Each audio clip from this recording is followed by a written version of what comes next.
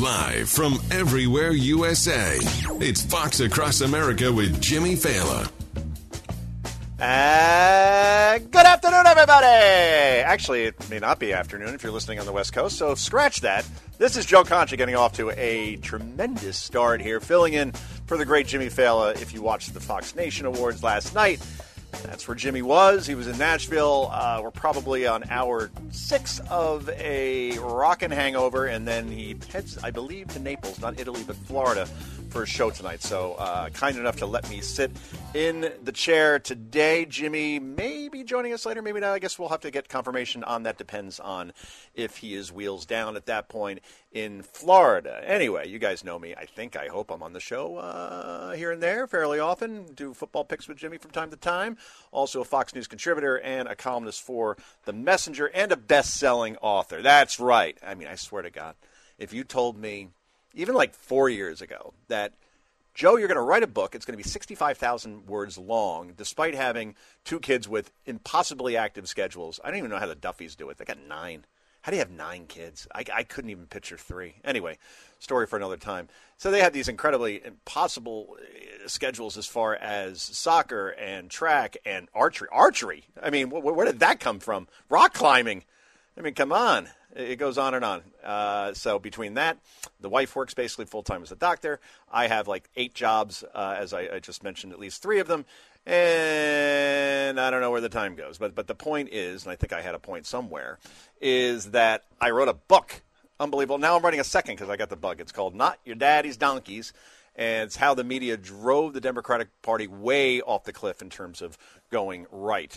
Going left, I should say. Left to the point where more millennial voters right now would vote for a socialist than anybody who deems himself a capitalist. I saw that in a YouGov poll, and I'm going to talk to Greg Jarrett about that in a bit. He will be joining us in the second half of this hour to talk about his new book, which is awesome, and it's all about the Constitution and the Bill of Rights and the Federalist Papers and all these great documents that he's collected, and he basically puts it all together and to show why America, yes, is still great based on what the Founding Fathers had planned for us and still rings true today. But more and more now we are seeing, unfortunately, folks going just I can't even get my head around this.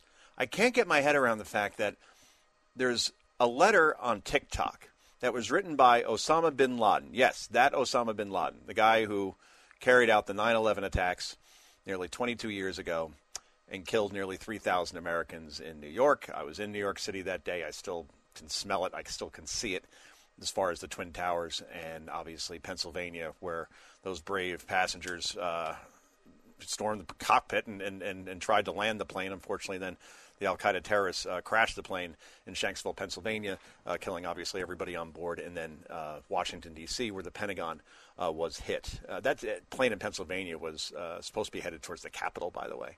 I mean, just insane what happened, and something that, again, there's very few moments in this life that you will have where you'll remember where you were. And certainly 9/11, when you first saw the second plane hit the towers and then you realized, oh, crap, we're under attack.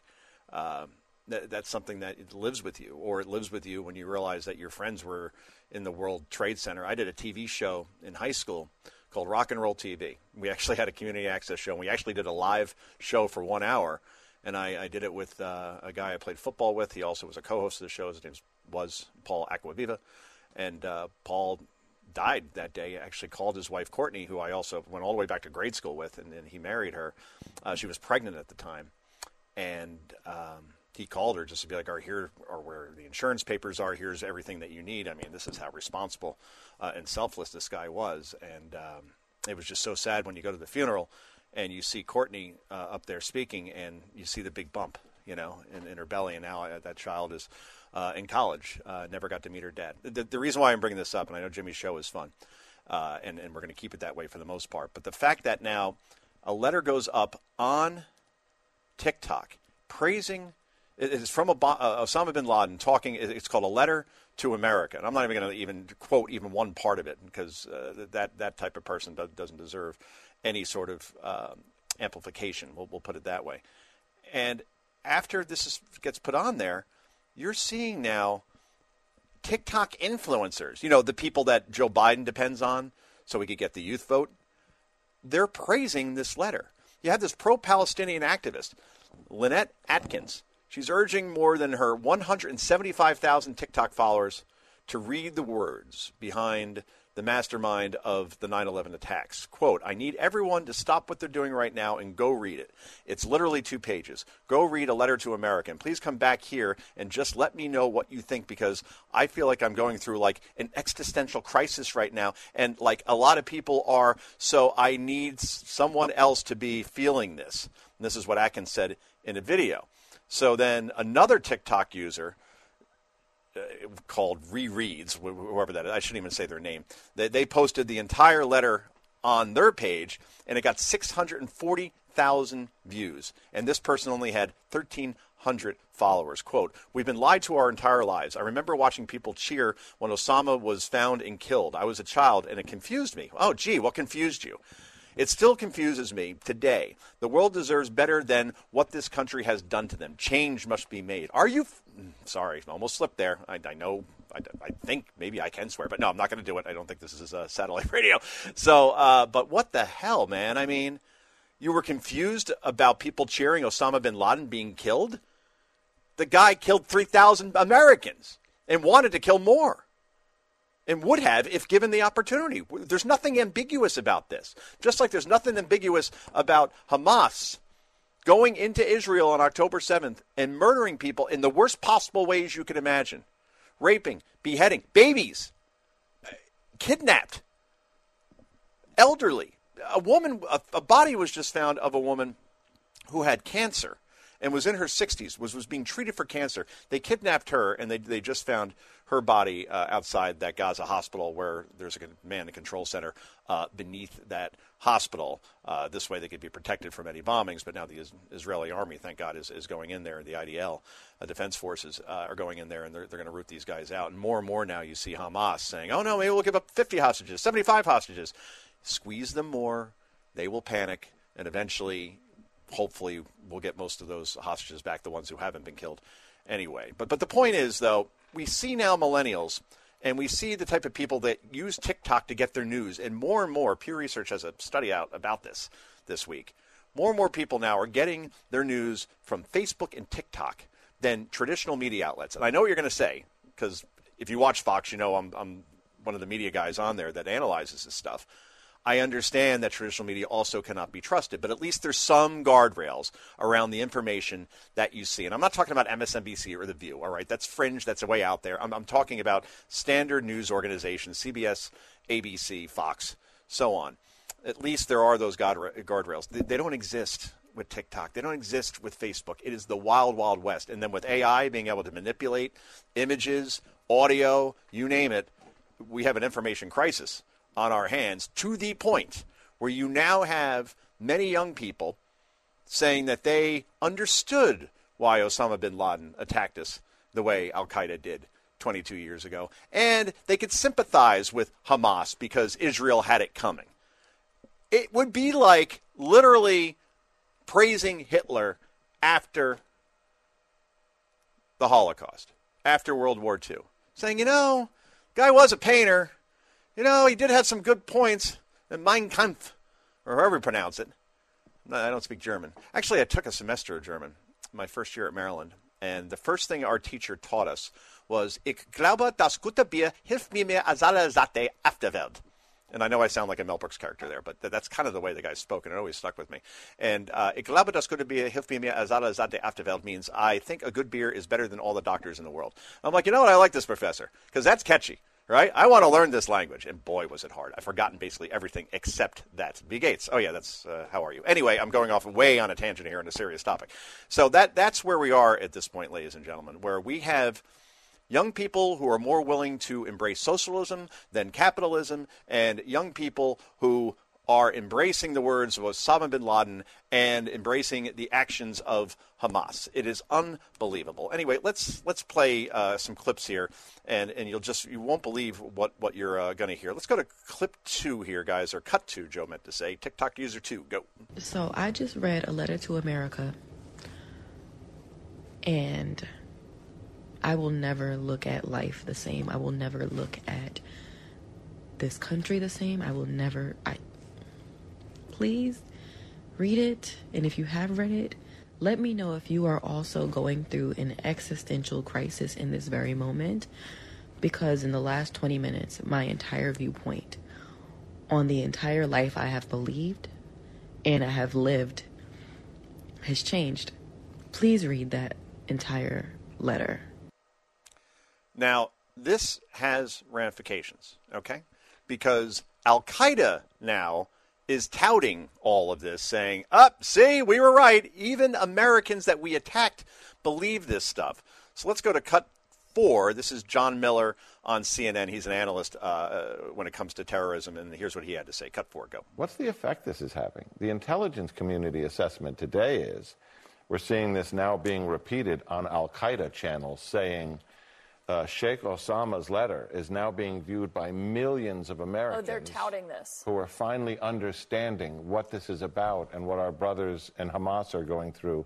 It's also, and this is the one that kind of knocked me back, it's also the letter is being posted now in right-wing violent extremist accelerationist channels where anti-Semitism is their normal flavor, saying, this guy actually gets it. Good Lord. All right, I'll play for you one more. Newt Gingrich, who's always spot on in these situations. Remember Newt Gingrich, the Speaker of the House that actually worked with Bill Clinton to get a balanced budget amendment. Imagine that balanced budget. We're not going to spend more than we had. In fact, we had a surplus, which is really something that is completely a foreign concept. Also completed welfare reform and shrinking government with Bill Clinton. So, yes, this country did operate somewhat functionally way back when, at least in the mid-'90s. Here's Gingrich telling Sean Hannity last night about young people and the need to tell them that they're wrong and they're stupid. Newt, cut 6, go. We need to learn to say to young people, this is wrong.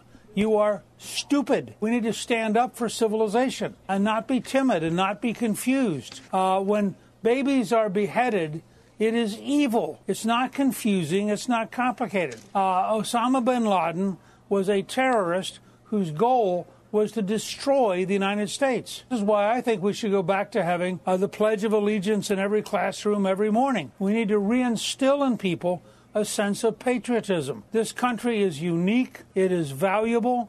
It has human rights at a level no country's ever had before, and we have to be prepared to defend it. And today, our elites are so confused that they're dominated by people who are basically mentally ill. It's very simple. Josh Hawley told us to Hannity last night. Also, I'll be on Hannity tonight, by the way. We should ban TikTok. Just ban it. It's that simple. Problem is, Joe Biden embraces TikTok and uses influencers to get to young voters. So he's not going to do it as long as he benefits from it. Anyway, Joe Concha in for Jimmy Fallon. This is the Jimmy Fallon Show. Fox Across America, back with Carol Roth in just a moment. The critics have spoken. You do that again and I'll break every bone in your body. You're listening to Fox Across America with Jimmy Fallon. All right, this one's for the fellas who want to tap the brakes on the aging process. How do you do that, Jimbo? We're talking about Nugenix Total T. Okay, every day that passes by is a day that you lose testosterone, which means less muscle, less energy, less get up and go in the bedroom. That doesn't sound any fun. But are you really ready to lose your shape, your muscle, maybe even in your energy? You don't have to. Okay, you can slow it down with Nugenix Total T. Nugenix Total T, it'll boost free and total testosterone, and it'll help you get the old fire back at work, in the gym, in the bedroom. How about it? Nugenix Total T Testosterone Booster has Testofen, which will boost your testosterone. You know, the man hormone. How about more of that? You can try Nugenix Total T before you buy. There's nothing to lose, everything to gain. Now get a complimentary bottle of Nugenix Total T when you text 231-231 and enter the keyword Jimmy. Text now. You'll get a bottle of Nugenix Thermo X, the newest and most powerful fat incinerator ever, with key ingredients to help you lose fat fast and get lean fast. It is absolutely free. Your complimentary sample available to you if you text 231-231 and enter keyword Jimmy. It's 231-231 and you enter the keyword Jimmy. Texting enrolls you in recurring automated text messages. Consent not required to purchase. Message and data rates may apply.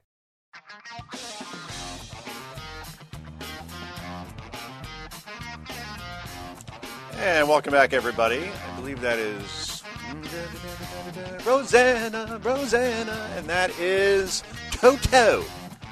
Carol Roth. Is that one of the great songs of all time? I mean, it's certainly a classic 80s song, and you know that was written about Rosanna Arquette, who I guess was the muse and girlfriend of one of the band members at the time. Really? And she starred in Desperately Seeking Susan, which had one Madonna in a starring role, I believe, correct? Right, Wow. who sang Crazy for You, which was the song for Vision Quest. We could just do like a whole 80s retrospective here. Oh, and Vision Quest, of course, with Matthew Modine, who I thought would be bigger. I thought he would have gone to another level. And he did Pacific Heights after that with Michael Keaton and Melanie Griffith. But then he kind of faded. He was in one of the Batman movies with Christian Bale, like much later.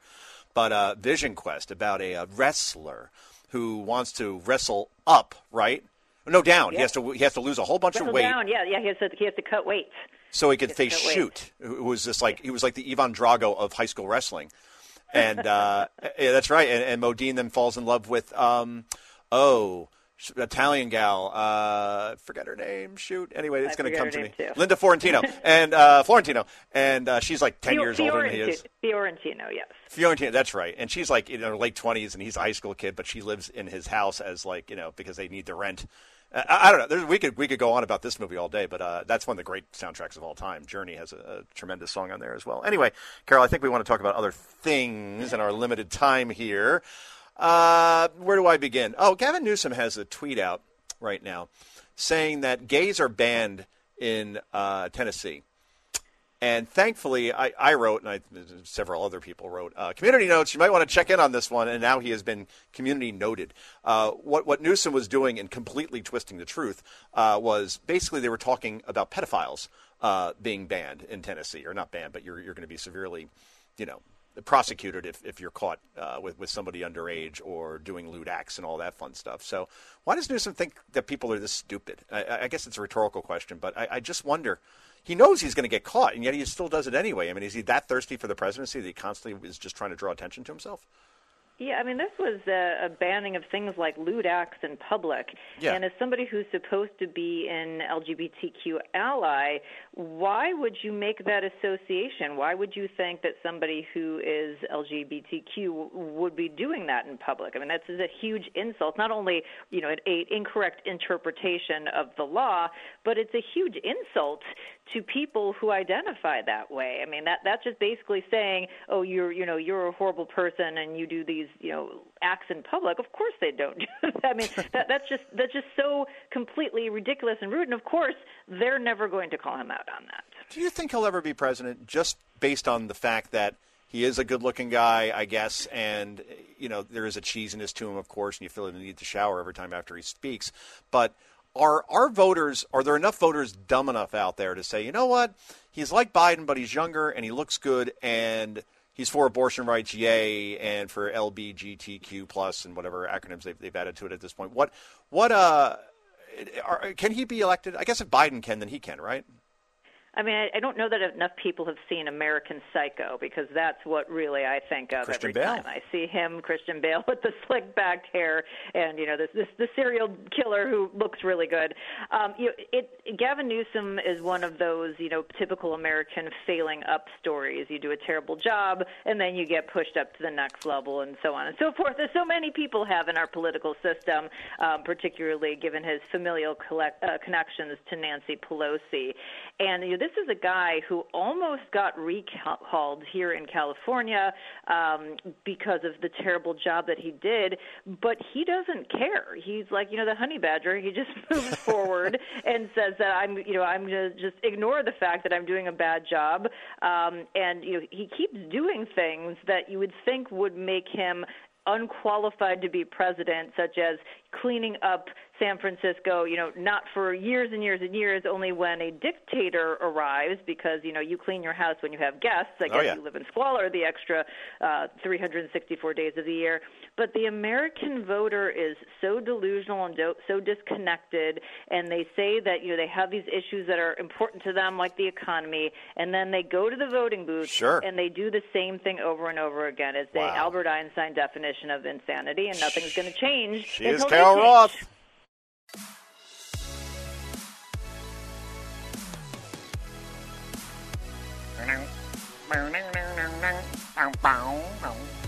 Whew, we are in an 80s kick today, aren't we? On I don't know the words. I only know the chorus, so to speak. Anyway, Joe Concha filling in for Jimmy Fell. It is Fox Across America. I'm going to quote my dear friend. She's my dear friend, too. Apparently we have a lot of dear friends. Julie Banderas, who is quietly the most hilarious person on Fox, with all due respect to Jimmy and to Gutfeld and so on. But, I mean, just in person, she is a pisser. Can we say that? Sure, why not? All right, quote, my dear friend and original partner in crime, Greg Jarrett, has just come out with the perfect book at the right time.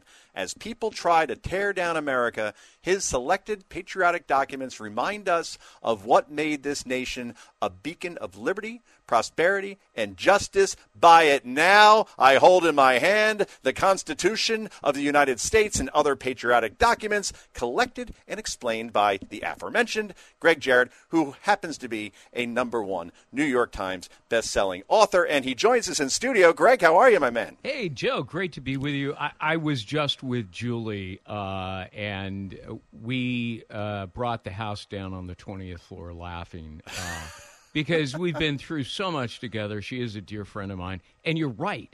She is like the funniest person I've ever met.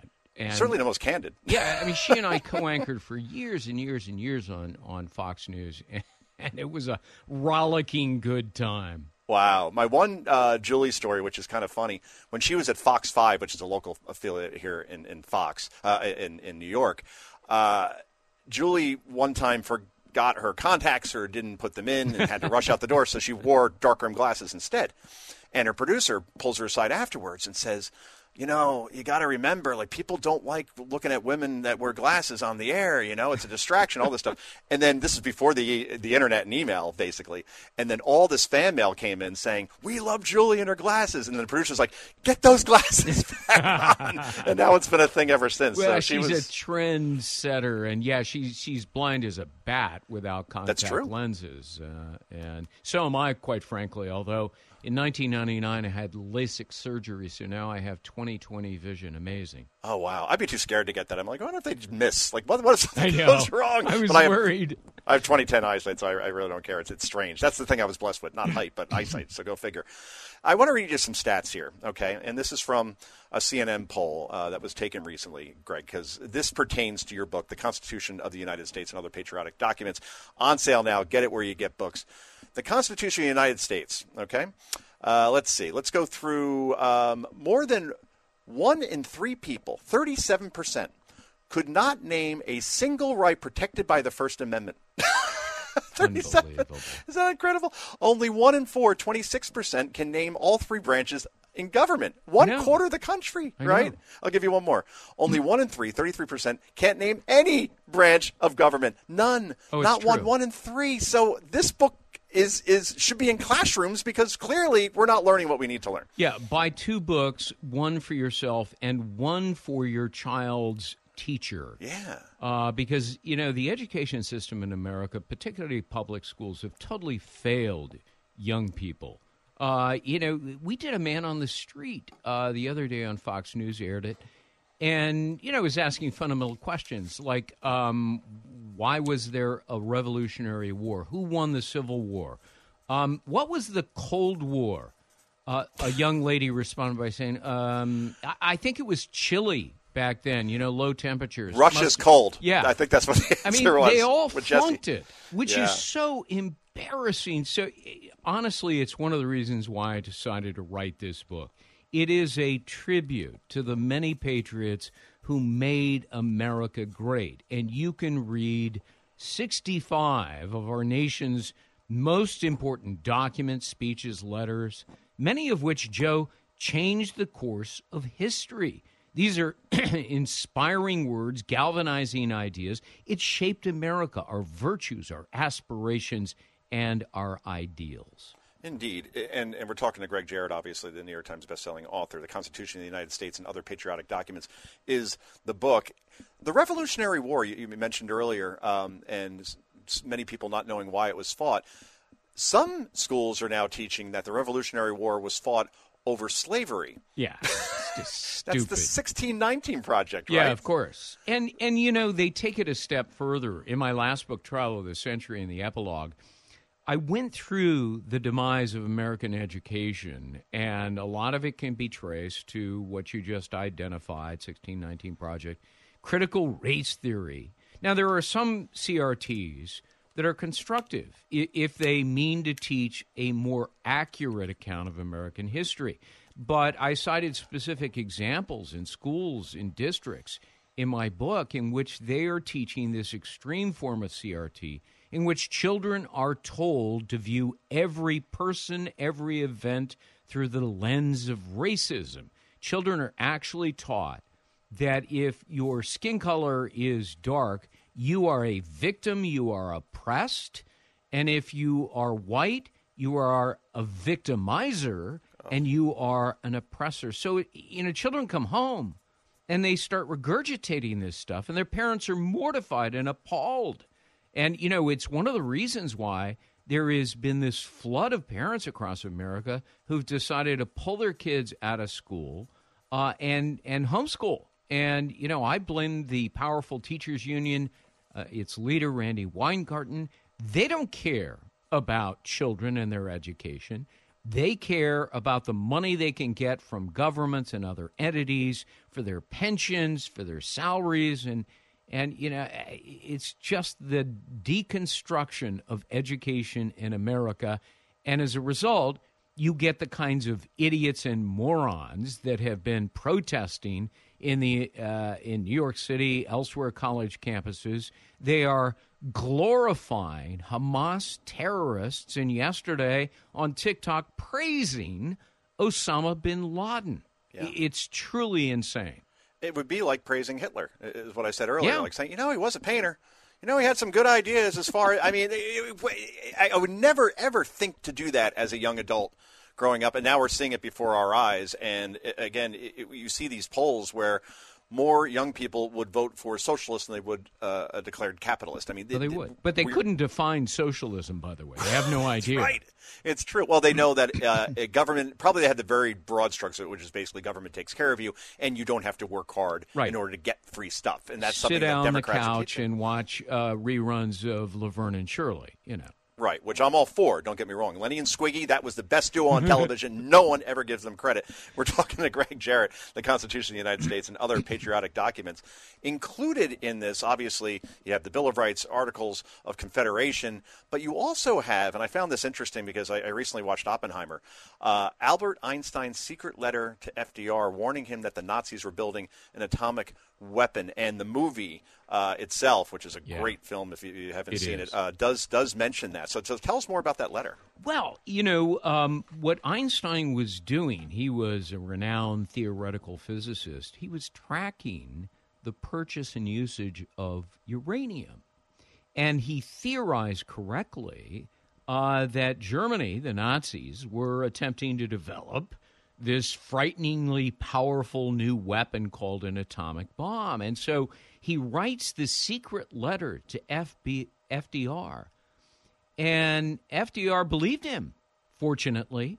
And that letter triggered the covert operation by the U.S. and the British to build its own weapon, of course, in the highly classified Manhattan Project. And, of course, the Oppenheimer movie is a wonderful recounting of those events.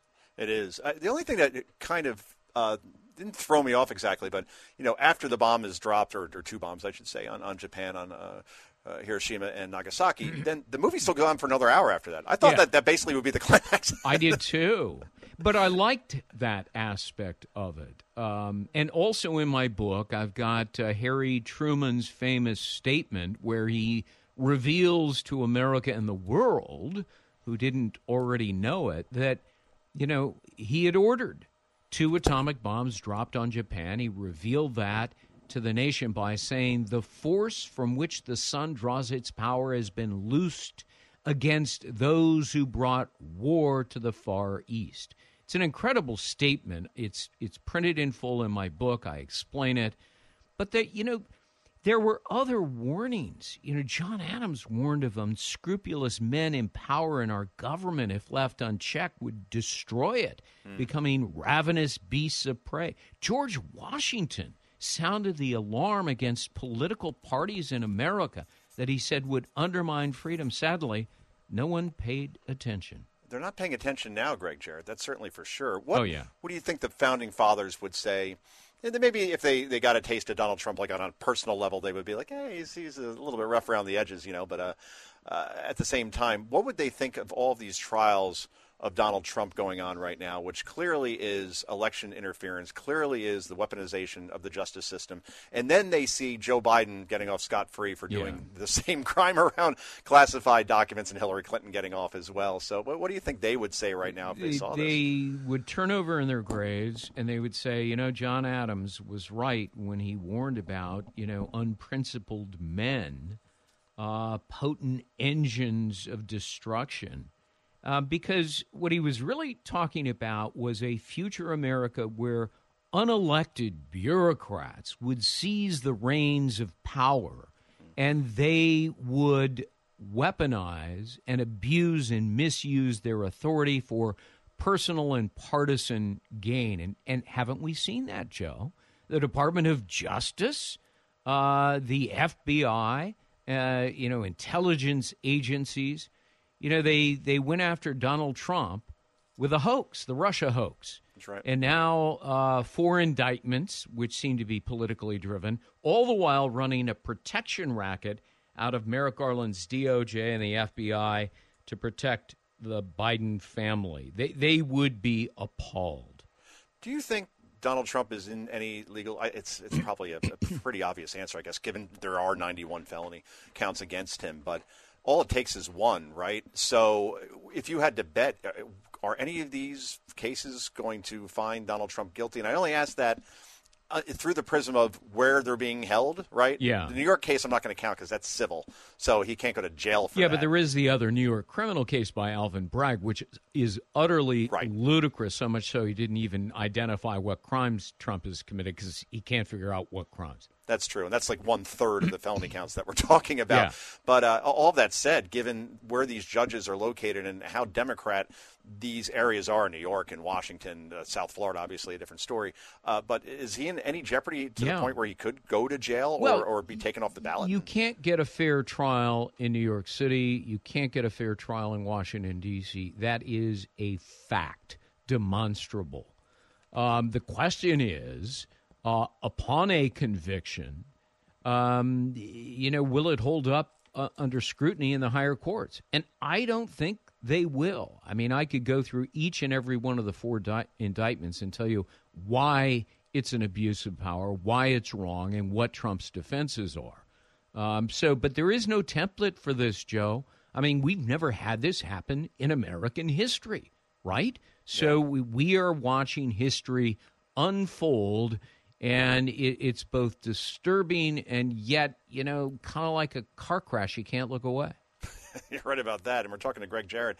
You've written so many books. I mean, it was Trial of the Century, personally my favorite. Thank you. But the Russia hoax went to #1. That we talked about how you were #1 New York Times bestseller before. Witch Hunt as well. I could go down the line. This book here, and I understand some of them are actual documents, so you're not rewriting them, of course. They're verbatim. But, when you go as far as my book, my first one was 260 pages. This goes 532. Yeah. And I just, what made you want to write it? Is it what we talked about before, that not enough people are educated on this stuff and the importance of things like the Bill of Rights? It is exactly that, and the fact that there was no other book out there like it that was not printed overseas, not full of Barack Obama, Hillary Clinton speeches, not hobbled by quibbling and criticism over our history. The American publishing is frankly not very good, and as I trolled around, I couldn't find another book, so I said, I'm going to do it myself. Now, understand, I am not promoting an agenda. This book contains essential conservative as well as liberal documents. It is philosophically patriotic, but I think Julie Banderas is right. This is the perfect book at the right time. It is desperately needed because too many Americans don't fully understand and appreciate how lucky we are, how blessed we are to live in the greatest nation on earth. We must cherish our rights and freedoms, not tear them down. Perfectly said, Greg Jarrett. A wonderful book. Greg is right. Go out and buy this today. The Constitution of the United States and Other Patriotic Documents, collected and explained by the aforementioned Greg Jarrett. Greg, thanks for coming in studio, joining us. Enjoy the Thanksgiving weekend. I'm sure you'll be doing the book tour thing, which can be exhausting to a certain extent, but it's fun when you believe in what you're I'm enjoying writing it because I get to talk to my friends like you. Thanks. There you go. All right, my friend. Good to talk to you again. And this is Joe Concha in for Jimmy Fallon. It is Fox Across America. Back with more in just a moment. He's the host you shouldn't get too close to. There's a lot of things about me you don't know anything about, Daddy. Things you wouldn't understand. Things you couldn't understand. Things you shouldn't understand. Fox Across America with Jimmy Fallon.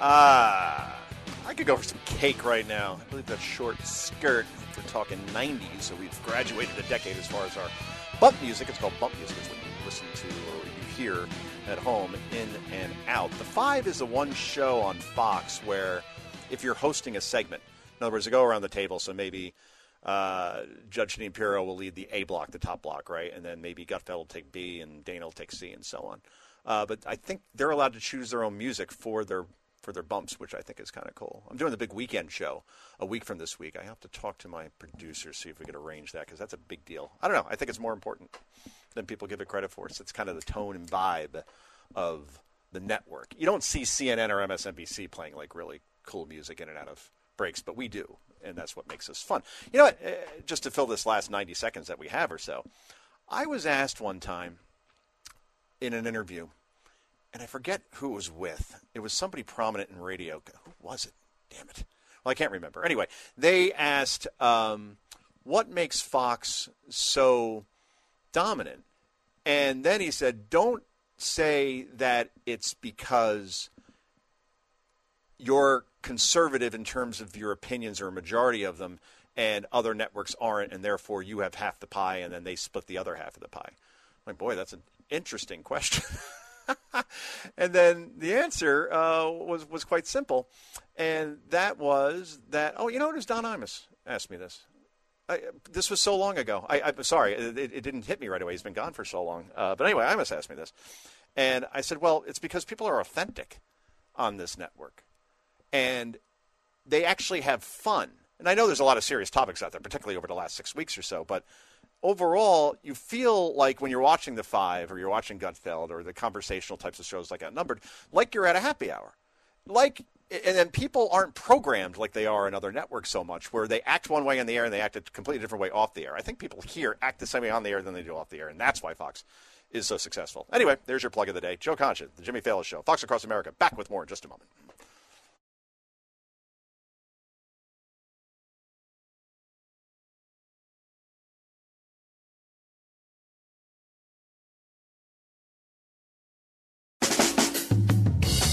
Live from everywhere USA, it's Fox Across America with Jimmy Fallon.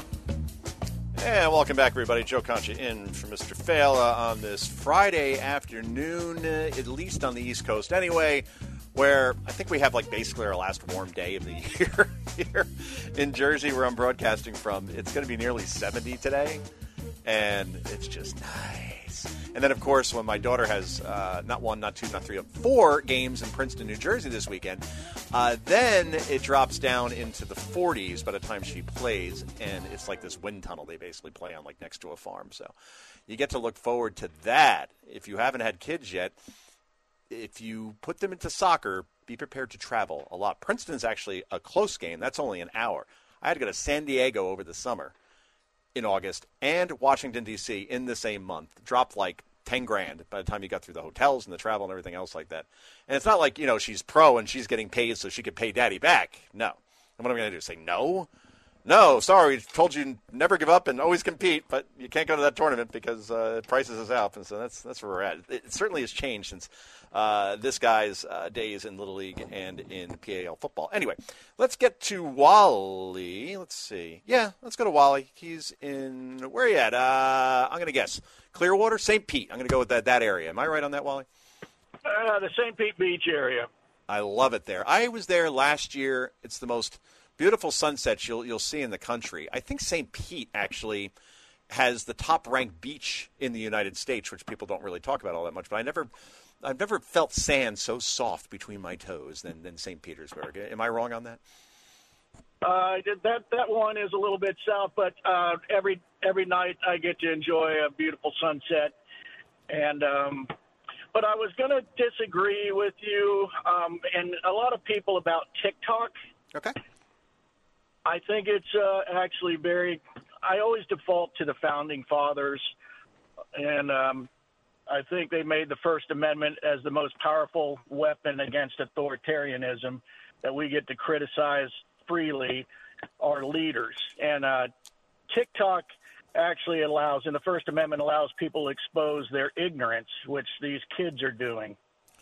Is it a slippery slope? And I get your argument that if we ban TikTok because we deem it to be XYZ, right? And it is a spy app. I mean, we that's been proven. It is run by the Chinese Communist government. But I see your point, and this is where I agree with you, I guess, to a certain extent, that if we ban TikTok, then somebody from the left, and we've seen this, people try to do this already, they may try to ban Fox News because, well, Fox News is dangerous. They're putting out misinformation about COVID, like that sort of thing, right?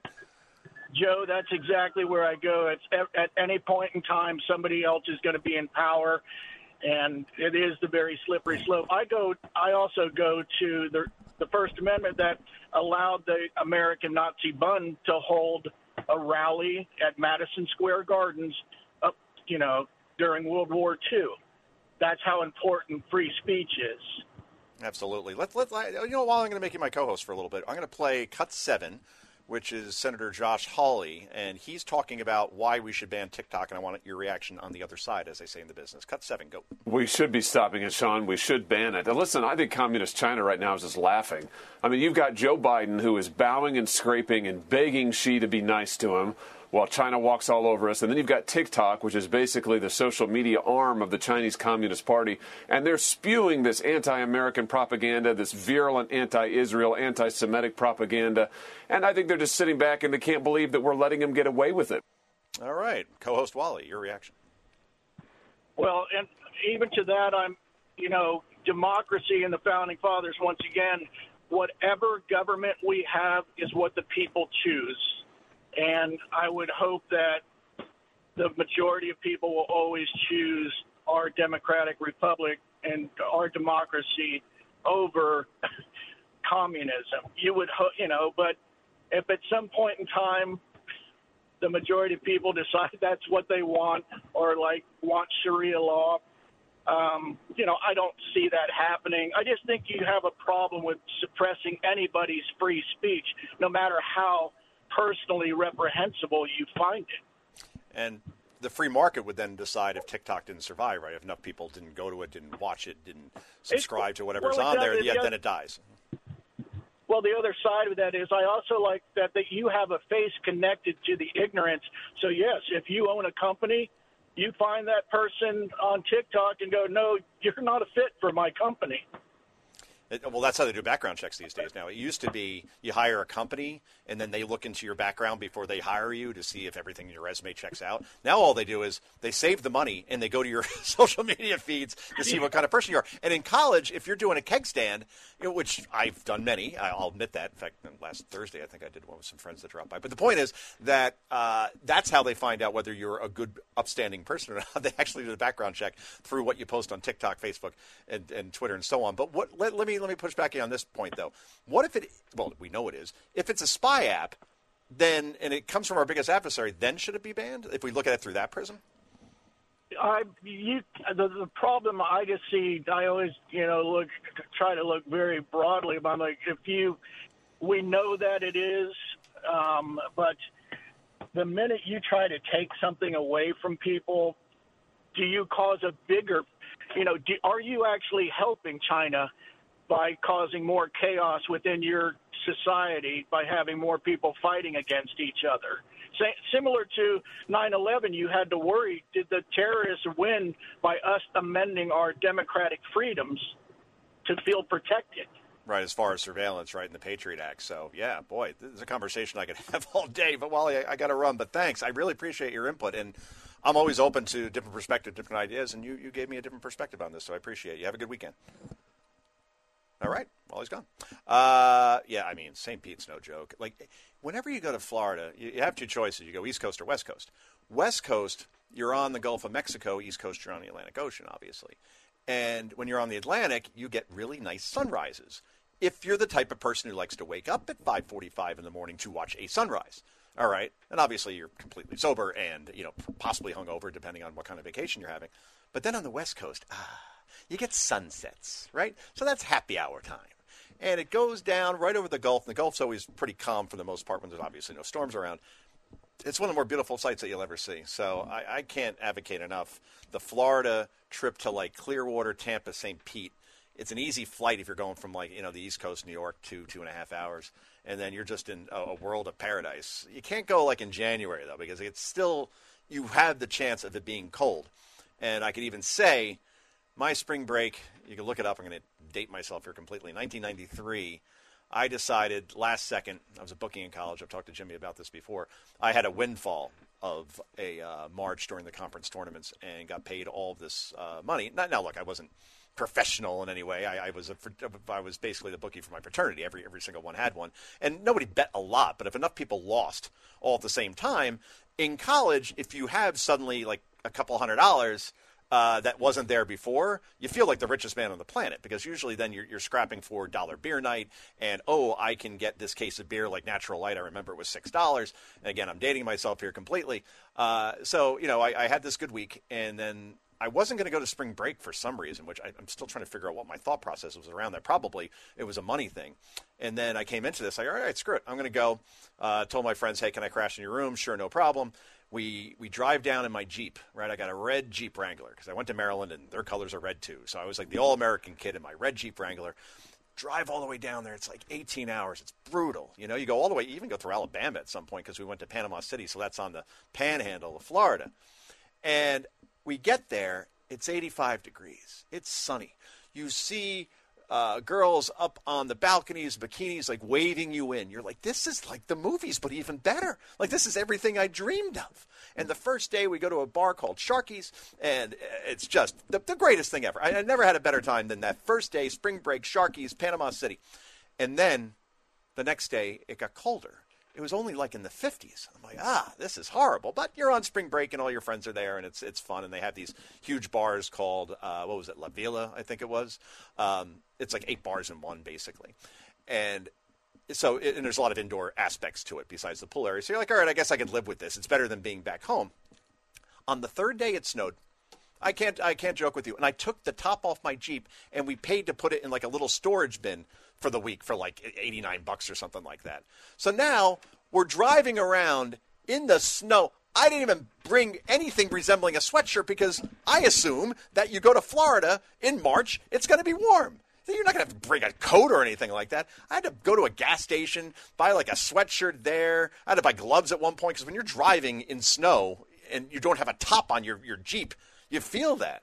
I just couldn't believe it. So look it up sometime. Storm of the Century, 1993, snow, Florida, and you'll learn all about my wonderful spring break, where eventually towards the end it got warm, sort of, kind of again.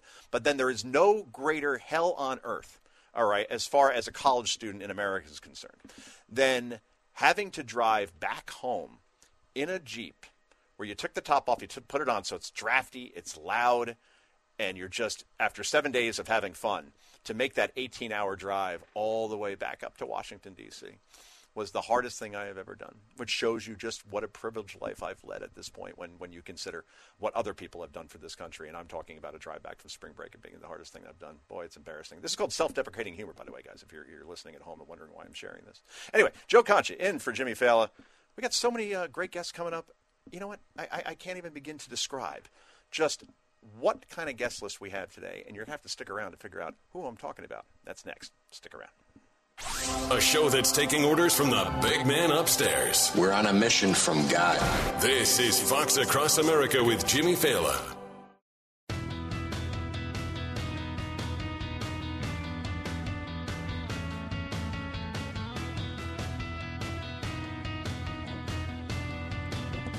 Welcome back, everybody. Joe Concha in for Jimmy Fallon. It is Fox Across America. Let's get to our busy phones. shall we? Let's see. Jimmy, who do we got? We got Harold. I'll choose Harold, spin the wheel. Raleigh, North Carolina, the home of, there's some sort of triangle down there, right? Triangle Park, is that what that's called? Research Triangle. Thank you for taking my call, Mr. Concha. Of course, Mr. Concha. I'm just calling about this this genius that we have running in New York City. Yes. Obviously, he can't count because you can't take in 160,000 people, if not more, plus the immigrants that are already there illegally, taxing the system. Yeah. You can't take all these people in, and there's no money. He just figured out there's no money for them. North Carolina has 9 million people, and the budget for this state is $30 billion. $30 billion. Why would he need $12 billion for 160,000 people? The math just doesn't add up. Well, if you give them housing for in perpetuity, right? In perpetuity is what I meant to say. And if you feed them 3 meals a day, and you give them phones, I mean that's the thing. We were taking care of all these migrants, young men, like mainly young men, like their children. And here's the thing, Eric Adams, like sometimes he gets praised.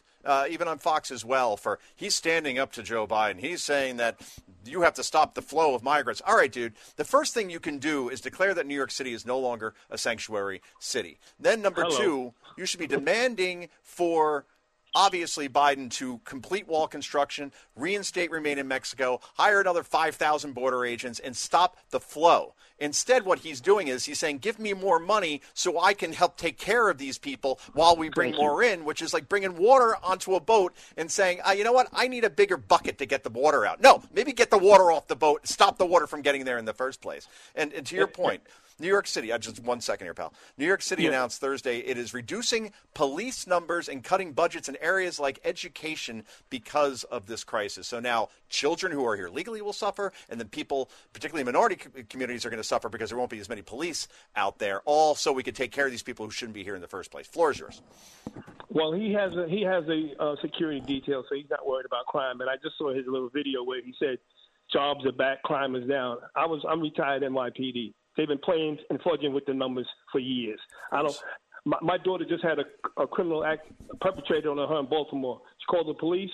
They never showed up. Do you think she reported it? How many people don't report crimes? Jeez. That's insane. And that's the thing. I can't stand the fact, particularly Democrats do this, especially the Biden administration, where they say crime is down. Well, crime is down from what?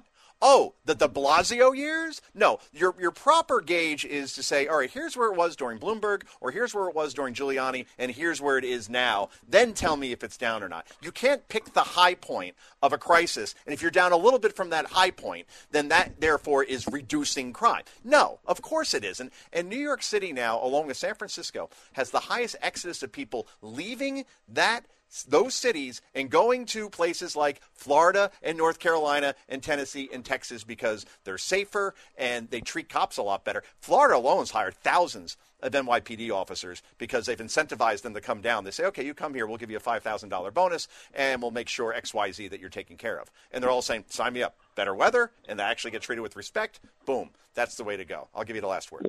Well, Mr. Concha, you heard it from me first. Okay. All the retirees out here better worry because if New York bellies up, pensions are the first thing that's going to be on the table. And and it happened in Detroit, so don't say it can't happen. That's right. Wow. Well said. And thanks for your service. I appreciate it. Are you retired now, Harold? Been out 20. Oh, I lost you. I'm sorry. Did we lose Harold? Thank you for taking it. Oh, sure. No problem. Sorry. It looks like his line was going out. But, those are all great points. I mean, here you have Adams talking about his city budget will be $110 billion.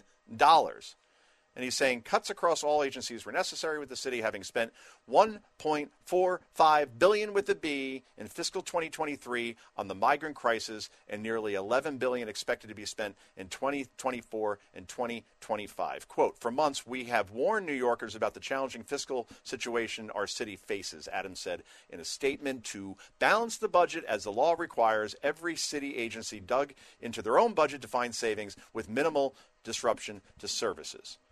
And we pulled it off this time. Make no mistake, migrant costs are going to go up. Tax revenue growth is slowing because people are leaving.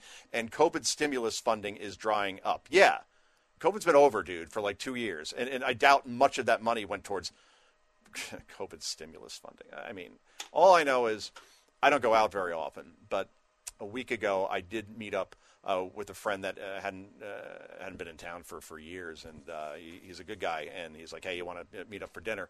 And usually I'd find an excuse. Be totally honest with you. I'd be, I don't know, the kids have a game, or, Jean's working, I have to stay home type of thing. Jean's my wife. And instead I'm like, you know what, I've not seen Pete in I don't know, since 2013 kind of thing. So we met up for dinner, and it used to be like a hot spot, right? And you walk in, and I thought for a second, literally, are they closed? There was 3 people at tables. There's got to be 50 tables there. There's no more foot traffic.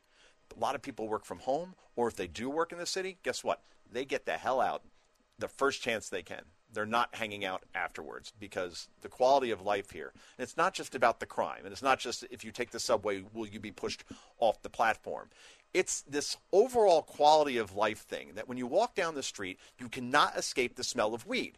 And I remember I said this on Fox one time, and then these stupid liberal people that watch Fox for a living, and they call themselves media reporters. Oh, Joe Concha is clutching his pearls over weed smell in New York. It's legal. It shouldn't matter. No, that's not what I'm talking about, you morons. I'm saying that I wouldn't bring my family there because you can't breathe anymore, and you got people just smoking everywhere, or there's people living under tents, and that's not something I want to see and smell, nor would any tourist, and it hurts the city as a result. Anyway, Joe Concha in for Jimmy Fallon, Fox Across America. Back with more in a moment.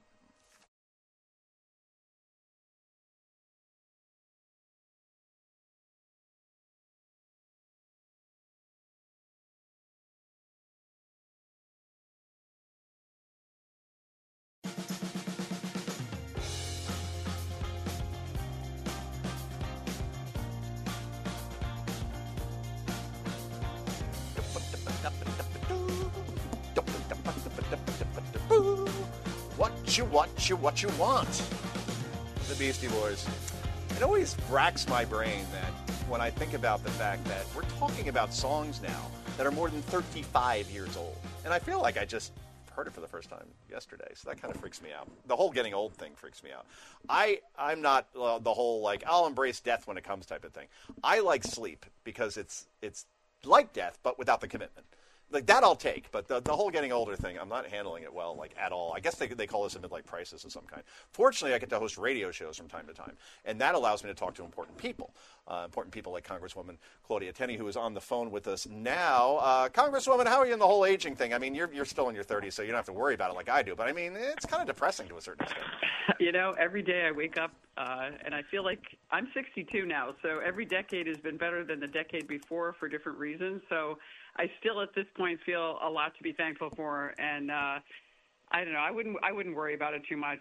I feel like I feel young. I mean, I'm in great shape. I work out. I work hard. I have a crazy job in Congress, and I don't know. I just think I have friends already in my age who have passed away from cancer and other things. So I mean, I'm grateful. So I think you should be grateful and stop complaining about it. You're right. I sound like a whiny little you know what. So I am gonna stop doing it. And you look great. I mean, I guess 62 is the new 38. Go figure. Thank you. You must be looking at a Photoshop picture. No, I'm looking at you. Actually, you're up on my Twitter feed, and you were on with my friend Maria Bartiromo not too long ago. I think it was this morning, as a matter of fact. And you were talking about the GOP needing to be, and this is a quote, extremely ferocious in pushing for more border security. And I've talked about this as well. It's not just about the things that we've talked about already. Obviously, it is. When we talk about fentanyl, we talk about jobs being taken away from people who are here legally. Obviously, the strain it's putting on our healthcare system, our education system. But this is a national security issue, and this isn't hyperbole. Literally, hundreds of people have been apprehended who are on the FBI terror watch list. Those are the ones we know about. Those are the ones who were apprehended. What about the really skilled terrorist who can get in here under the radar and is now forming a cell somewhere? We always talk about after 9/11, why didn't we connect the dots? How do we not see this coming? It seems like we could see the next attack coming from all the way, and yet we have leaders that simply do not care. Why is that? Look, I agree with you 100%. I said we have to be extremely aggressive and very ferocious, as the Democrats are. Remember, everything they do, even when they lose, they take a victory lap. We get a win, and we still count it as a loss. But when we look at this illegal immigration issue, and I've had time to go to the northern and the southern border, which I implore everybody to do that. I'm trying to get our Homeland Security chair and our some of our members to go and see what's happening at the northern border as well. But it is extremely dangerous. Just think it's a lot easier to get in from Ogdensburg, which is in the northern border of New York, to just hop on a train or get in a car and drive to New York City and join these cells, which we know exist. They've existed and they haven't really been eradicated, although people were much more vigilant in paying attention to these things back closer to 2001, which we've sadly forgotten in so many ways. Yeah. But the border, one thing that people don't understand is the border and the Customs and Border Patrol are patrolling the border. They're not dealing with immigration. So when you have this mass numbers of people coming over claiming asylum, which we know most of them are not legitimate asylum claims, this is putting a lot of strain on the Customs and Border Patrol because they have to refer them to INS. They're getting off their mission and their job, and that's how you're getting all these people coming through, members on the terror watch list, the so-called gotaways, people that are in the thousands. We don't even know who they are. And it only took 19 people to really bring our nation and our world to a halt on 9/11. And all of these people are coming across. We're seeing it manifested, and I think we're getting lucky to sort of start seeing this, the anti-Semitism on our college campuses. You know, on the Ways and Means Committee, we had a meeting, a hearing yesterday on focusing on where are these people coming from? Who are these people that are funding these organizations, funding Hamas? How is Hamas money getting into our institutions? Where are these universities accepting this money and allowing this money to be used really to use propaganda and to manipulate their student populations into believing some of this craziness? And who would think that we're here? It's only 20 years since 9/11, and we have a very, sort of lax policy toward financially taking these people out, paying attention to our border, which is critically important and dangerous, and a huge national security problem, as you cited. And obviously what it's doing to budgets in cities as well. And we're talking to Representative Claudia Tenney, a Republican in New York. It's unbelievable to me that there's already a New York City police shortage of, something in the tens of thousands, right?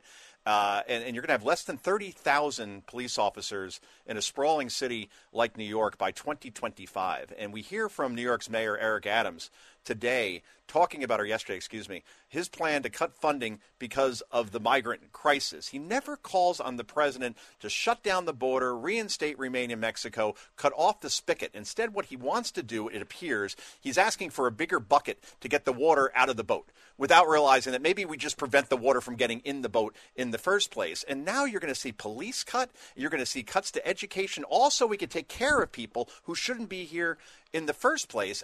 I don't know how you change this in the sense where you're always, it seems like a Democrat, we're never going to have a Giuliani or a Bloomberg even elected to New York City, it feels like, ever again. We're going to have Democrats like Brandon Johnson running Chicago, where even Venezuelans are fleeing Chicago who came here illegally in the first place because they said it's that bad.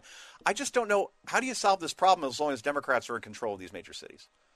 The pressure has to come from the people. And I'll tell you, I'm starting to hear, this is incredible, I'm starting to hear from people who I would call Democrats or left-leaning people saying we need to come up with a plan to deport these people. We should not be paying for these people because once they stay, remember, they're objecting to this. Now they're objecting to the facilities. They don't want to be in a tent. They want to be in a luxury hotel. Oh. They want a phone. They want benefits. They want college tuition. They want all of this. And all of this has been given to them by the Democrats. And by the way, when I say given to them by the Democrats, it's been taken from the taxpayers, especially the taxpayers of New York, and leaving them less well off so they have to care for somebody who comes to this country, doesn't respect our country, doesn't respect and really live up to the responsibilities of citizenship. They are taking our benefits that we've earned to do that. And I will tell you, there's a very, very tiny percentage of asylum seekers. And so I'm speaking to the people that are out there complaining and disgruntled because Kathy Hochul gave them a tent to live in and not, a fancy hotel. So this is going to continue to get worse.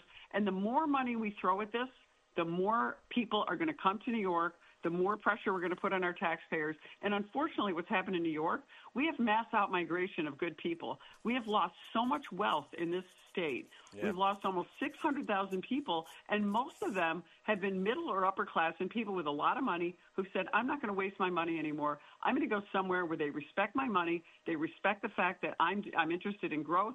I care about my community. I give to charity. I do what I can, but I don't want to be abused by politicians who refuse to make the hard questions. You heard Eric Adams say today, we've got to make some tough decisions. The tough decision is the easiest one. Start looking at how you're going to deport these people, get them back to the border, put the pressure on Kathy Hochul and the left-wing Democrats that control everything in Albany, and go back to Mayorkas and Biden and say enough is enough. This has got to end. Not only is it financially dangerous, it's a security threat, as you cited. And the mayor can also declare we are no longer a sanctuary city. That would speak volumes. Absolutely, of course. We have sanctuary cities in upstate New York, and we have what I call sanctuary campuses. We have all these campuses and these small private colleges. Some are State University of New York institutions, but the private colleges declare themselves as sanctuary campuses. So they harbor people that, in some cases, like Cornell University, a professor spitting out anti-Semitic comments that were insightful and dangerous and hurtful, that have brought on dangerous actions against Jewish students in upstate New York. But how can you have a sanctuary campus? And these people are being funded by the federal government, by the way. All this federal money. I looked at Cornell University alone in our hearing the other day, and that's just nearby me. That's why I'm mentioning it. But an Ivy League college with huge problems. We call it, the People's Republic of Ithaca over there. It's just incredible. But, they're getting over $300 million just that we could find in a quick search in federal funding for federal grants and programs. It's time to say no to that, and that's why I signed on to legislation to cut off this funding until these colleges start respecting our laws, especially the sanctuary policy when it comes to college campuses. Absolutely, whether it's Cornell, whether it's Harvard, whether it's Penn, I could go down the line, Stanford, the Ivy of the West Coast, or Vanderbilt down in Tennessee. It's just amazing what we are seeing. And fortunately now, people are speaking with their wallets, particularly big donors who are saying enough of this as far as the anti-Semitism angle is concerned. We're talking to Congresswoman Claudia Tenney. I loved an amendment that you introduced about a week ago because it is just so in my wheelhouse. When you introduced an amendment, Congresswoman, to reduce Karine Jean-Pierre's taxpayer-funded salary to $1.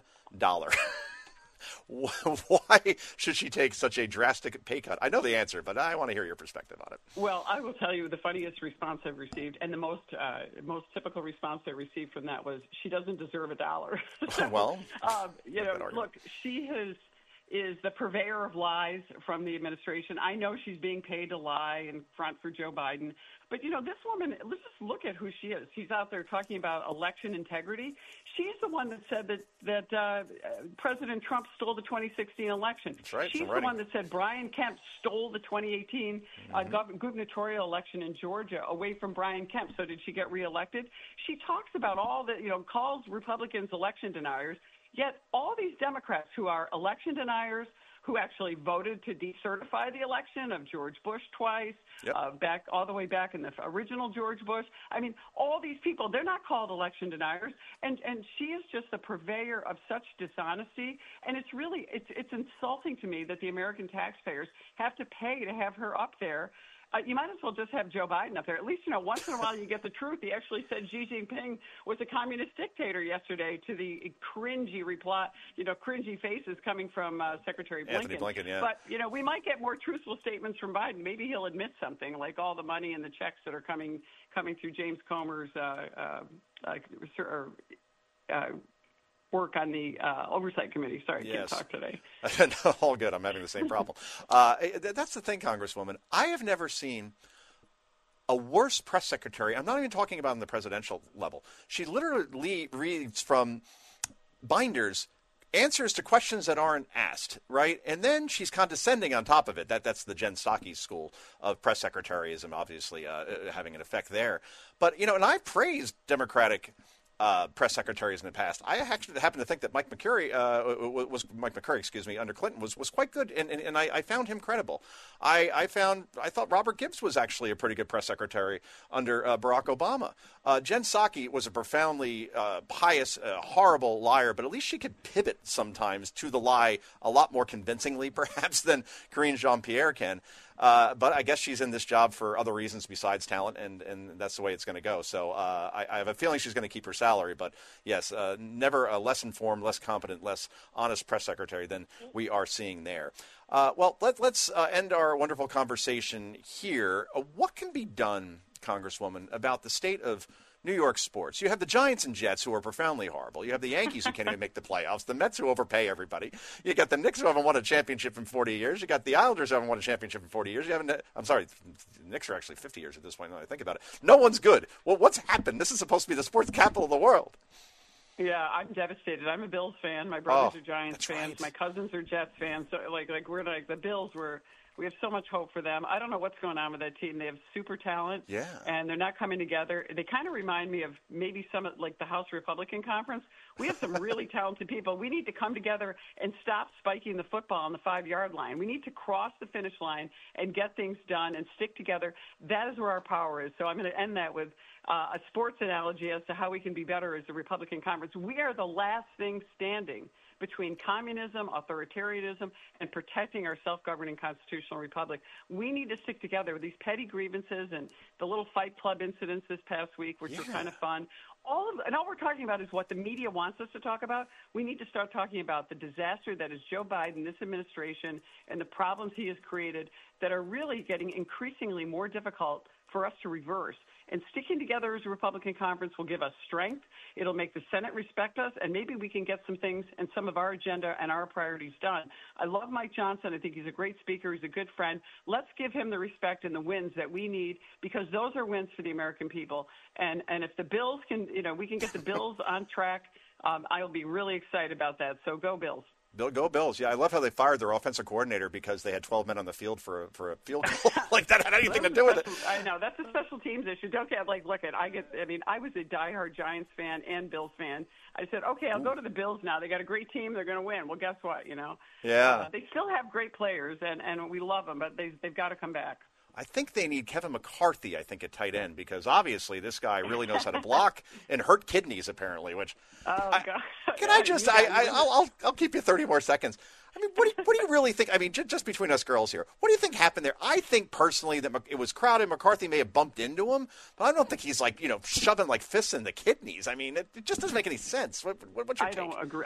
It's ridiculous. Kevin wouldn't do that. I just find that hard to believe. These people have become performance artists. They say something, the media jumps all over it, and guess what? We're talking about that. We're not talking about the people in my district who are suffering with high gas prices. Yeah. They're taking our gas stoves away from us.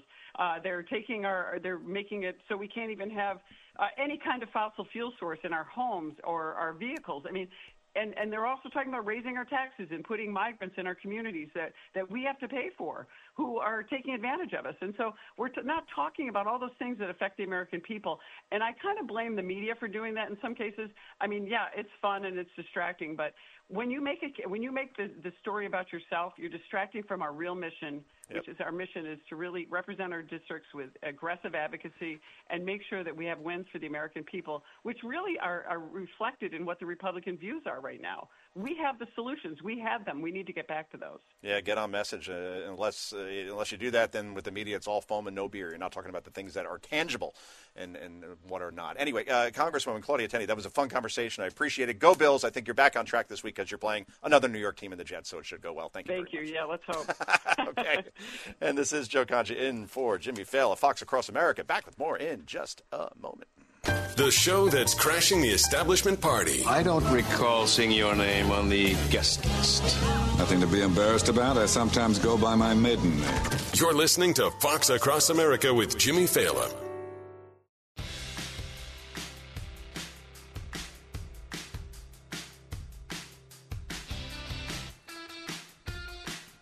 And welcome back. It is Joe Concha in for Jimmy Fallon of Fox Across America. So this is as surprising as, the sun rising in the east and birds flying south for the winter and my Bears not making the playoffs again despite having top draft picks for the past decade, it feels like. And that is Joe Biden not getting charged in any way, shape, or form. Won't be indicted over classified documents that were in his garage in Delaware next to his Corvette. And not just there, but they were in Chinatown in Washington, D.C. They're at the Penn Biden Center. They were all over the place, almost as if they were intentionally spread out for some reason. And Hillary Clinton was not indicted for having classified material on a server that most likely was hacked by the Chinese and the Russians. So they get off, and Donald Trump, well, that trial will continue probably in 2024. It will commence, I should say, and who knows what the outcome will be. So that's where we're at this point. Rules for D's, not for D, as in DJT, Donald J. Trump. And everybody knows it. It looks rancid because it is. And it smells rancid because it absolutely is. Back with more in a moment.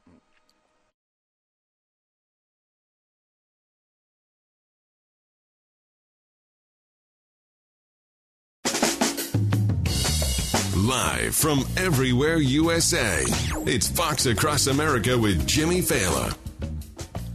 Well, the summit between President Xi Jinping and Joe Biden has concluded. By the way, I'm Joe Concha filling in for Jimmy Fallon. I am a Fox News contributor, columnist for The Messenger, and a best-selling author. I really like saying that. It makes me feel good. I never get compliments around my house. The wife, and I think 2018 was the last time I got anything resembling a compliment, so I have to give them to myself. Anyway, our phone number, 888-788-9910. I'm very happily married.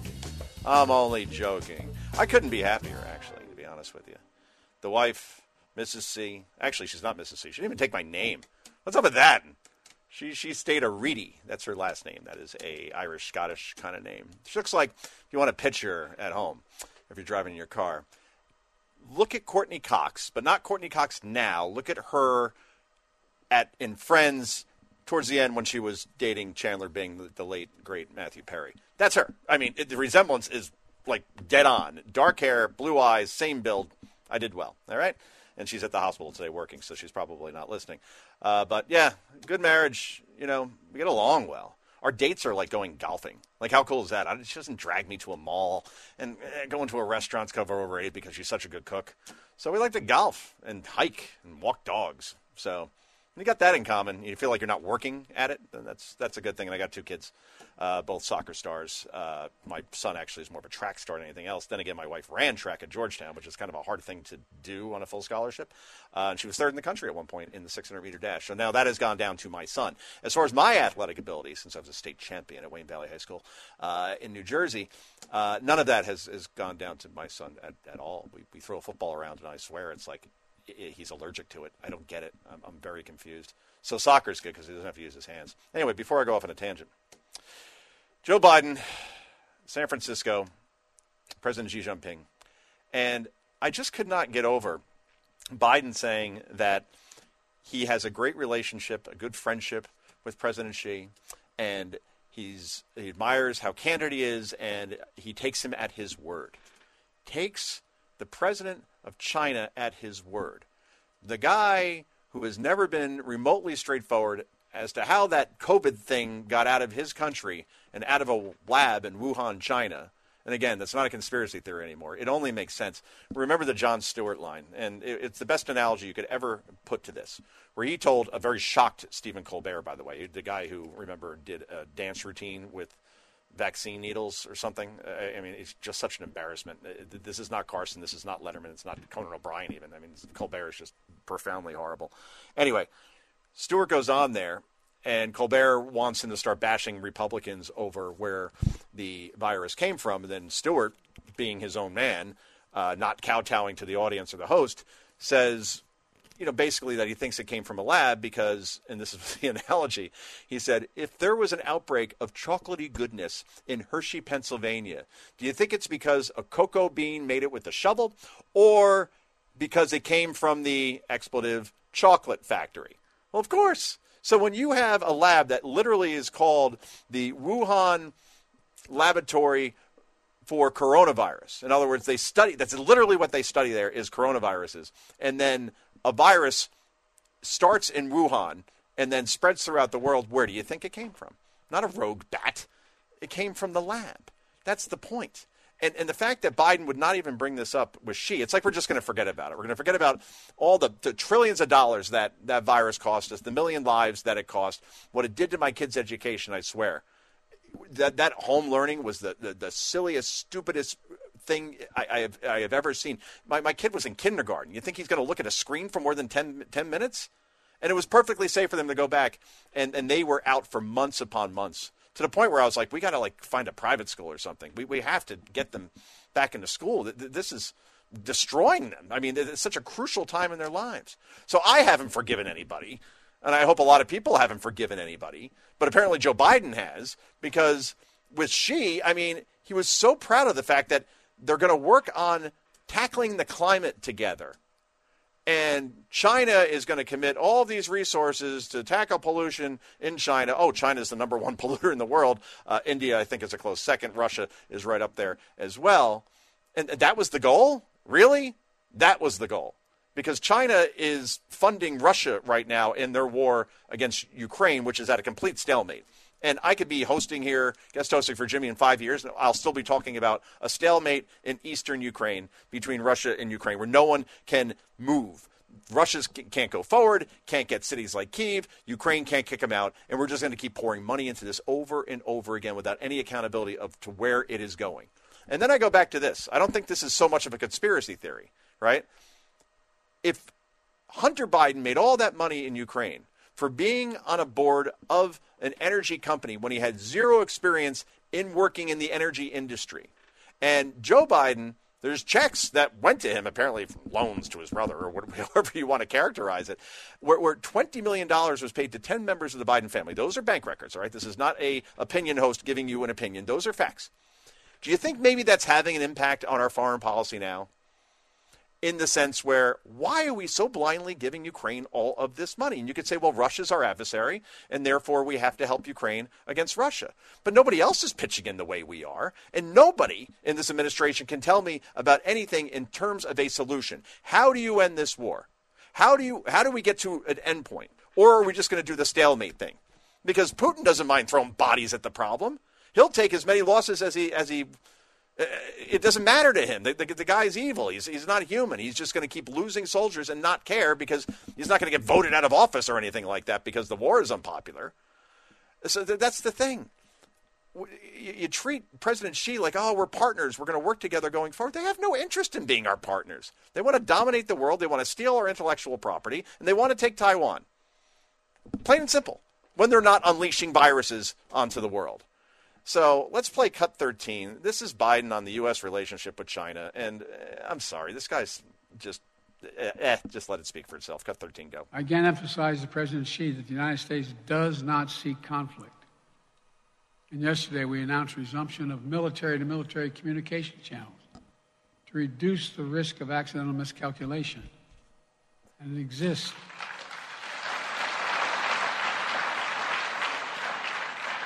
This is not, as my generation would say back in the day, this is not all kumbaya, but it's straightforward.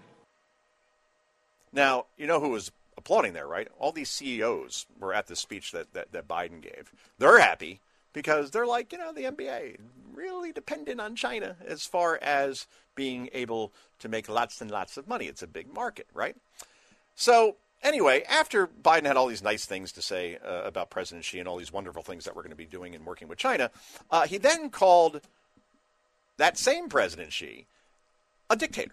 He goes, well, of course he's a dictator. Oh, he's the dictator who you take at face value his word, that you trust him, that he's a good friend, the dictator. Okay. So, of course, Anthony Blinken, the Secretary of State, it's cleanup on aisle 5, 14, 17, whenever Joe Biden speaks. He, of course, had to spin this back in a way that only Mr. Blinken can. Cut 14, go. Lester, it's no surprise that, and I don't think it'll be a news to anyone, that we have very different systems. And the president always speaks candidly, and he speaks for us. But what's important is what we were able to achieve with yesterday's meeting. We hadn't had military-to-military contact for well over a year. We reestablished that. In other words, he didn't answer the question, which is typical. When you think swamp and you look at Blinken, that's basically definition, swamp, picture in dictionary next to swamp, Blinken. Right. I mean, anybody else really? Can you put there at this point? So anyway, let's play one more cut. And this is that basically the phone lines are open between Xi and Biden. He explained this during a speech in Woodside, California. Cut 16, go. The thing that I find most assuring is he raised, and I fully agree, that either one of us have any concern, Mr. Ambassador, any concern about anything between our nations or happening in our region, we should pick up the phone and call one another, and we'll take the call. Sounds like a commercial for AT&T back in the day.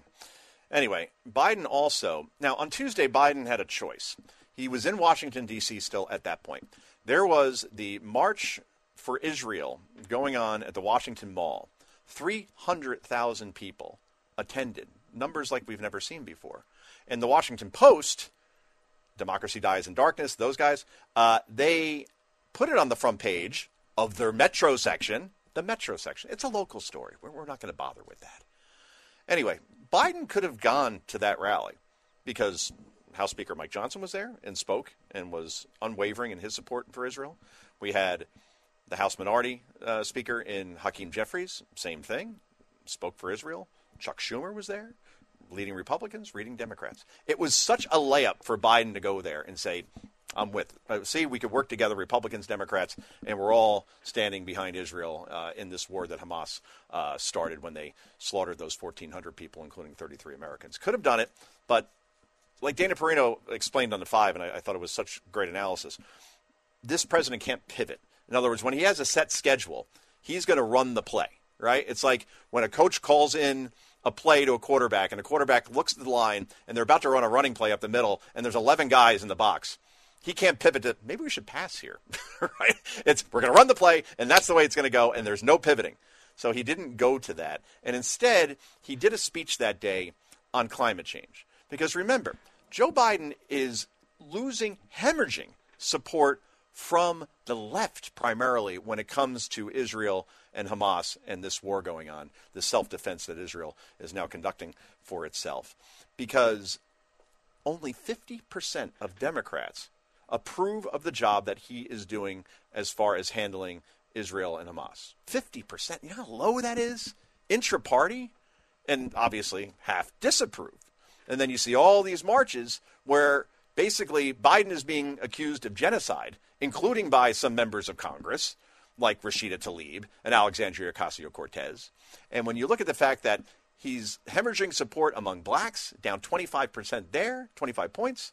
He's down 20 points as far as his support from Latinos, where Donald Trump is now even in terms of the Latino vote. Women, Joe Biden got nearly 60% of the female vote. He's all the way down to 40% approval with them, so 20 points down with them. Independent voters, Trump is leading as well when you go with a 2024 hypothetical as far as that matchup is concerned. But if he doesn't have that far left wing of the party that actually bought that he was going to be the most progressive president in history, he's got problems. So he decided to talk about climate change. This will be a final cut of the segment. Cut 19, go. We have to keep going. Okay. Above all, it shows us that climate action offers an opportunity for the nation to come together and do some really big things. You know, I've seen firsthand what the reports make clear.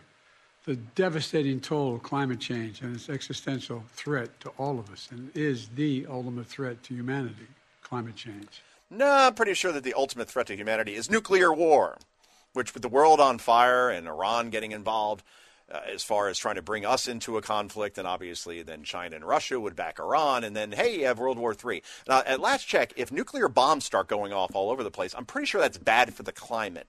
So, no, climate change is not the ultimate threat to humanity. Humanity is the ultimate threat to humanity, and that is with the weapons of war that we have, including nukes. Anyway, Joe Concha in for Jimmy Fallon. This is Fox Across America. Back with more in just a moment.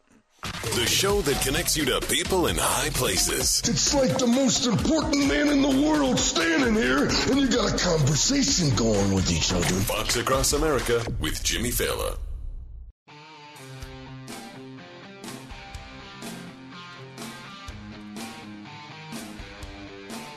And welcome back, everybody.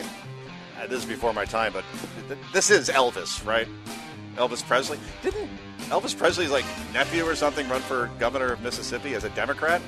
I tell you, that takes some cojones, right? It's a pretty deep red state. And I believe he lost by, I think it was 10 points, which was pretty respectable, I suppose. But yeah, I never got into the whole Elvis thing. I know he's the king, but am I going to Graceland tomorrow? No. I don't know. I guess because, what was that, the 50s? And I was born 2 decades after that. Yeah, even music like the Beatles. I tried. I did. Sirius XM has a channel. I gave it a try for a long ride I had. And about 20 minutes in, I'm like, yeah, this ain't working for me either. And Led Zeppelin was okay in the 70s. I shouldn't say okay. Many people believe they're the greatest band of all time. Rolling Stones, I don't know. You get to Duran Duran, you got me. Anyway, what a way to bring in our next guest. I'd love to hear her musical taste. And this is, of course, Congresswoman Debbie Lesko. She proudly represents Arizona's 8th Congressional District in Congress, and she is on the line with us now. Congresswoman, who's your favorite band? Well, I listen to a lot of Christian contemporary music, so not quite the same as that, but also classic rock. I like country. I like all kinds of music, quite frankly. You know, it's funny, like 80s rock is now basically what country is now. When I listen to like Eric Church or Florida Georgia Line, I'm like, that sounds more like just like an 80s rock song, so go figure. But I don't want to go off on any tangents with you. I do want to talk about something very important, and that's obviously all these people coming across your border in Arizona and Texas, of course, and California to a certain extent, that are on the terror watch list. We know that they're on the terror watch list. We apprehend them, right? And it's amazing. In October alone, 12 people on the terror watch list were caught. Hundreds have already been since this president took office. Those are the ones we know about, by the way. The ones that are really skilled probably can avoid apprehension, and they're doing something nefarious probably as we speak. What can be done to get the president's attention, to get Democrats' attention, to say, look, if this is a political thing for you, that's one thing, but this is our national security that we're talking about, and if we don't do anything, the next 9/11 is coming. But they don't seem to want to listen. Why is that? I have no idea why President Biden and the Democrats are for these open border policies, because it is affecting our national security. As you said, there were 12 people on the terrorist watch list just in the month of October of this year, 169 total in fiscal year 23. And so these are people that we caught. How many have we not caught? And then we had a report about a month ago that the FBI is looking for someone connected to ISIS who's smuggling people into the United States through the southern border. I mean, what we can do and what the U.S. House of Representatives, Republicans have done is we passed a bill, H.R. 2, which effectively would secure the border by implementing the policies that President Trump had, because it was remain in Mexico while your asylum claim is being processed. Mm-hmm. That would automatically cut down in the number of people coming across the border, because they'd have to stay in another country. They couldn't get into the United States right away. It also increases the standard to claim asylum. And so we passed that back in May of this year. It's sitting over in the Senate. Schumer's in control of the Senate. He's not moving it. But what Republicans, I think, are going to do next is when Biden and Schumer want Ukraine funding, we're going to tie that to the policies in HR 2, which is the border security. And I think that's where we have the leverage. And because both Republicans and mostly Democrats and Biden want Ukraine funding, we need to tie it to border security. And that's exactly what needs to be done. And it drives me nuts when I hear Kamala Harris on 60 Minutes say, short term, we need a safe, orderly, and humane border policy. And long term, we need to invest in the root causes of migration. Gee, you've already been in office for nearly 3 years. Maybe we should get on that. She says, but the bottom line, Congress needs to act. Come on, participate in the solution instead of political gamesmanship. Congress has acted. and then, of course, Bill Whitaker is doing the interview, doesn't even push back. Like, no, that's not true. Congress has acted. He just nods his head and moves on to the next topic. Anyway, Congresswoman, can you stick around until after the break? Yes. All right, great. We will have back with Congresswoman Debbie Lesko in just a moment. We're up against a hard break, but we will continue this conversation when we come back.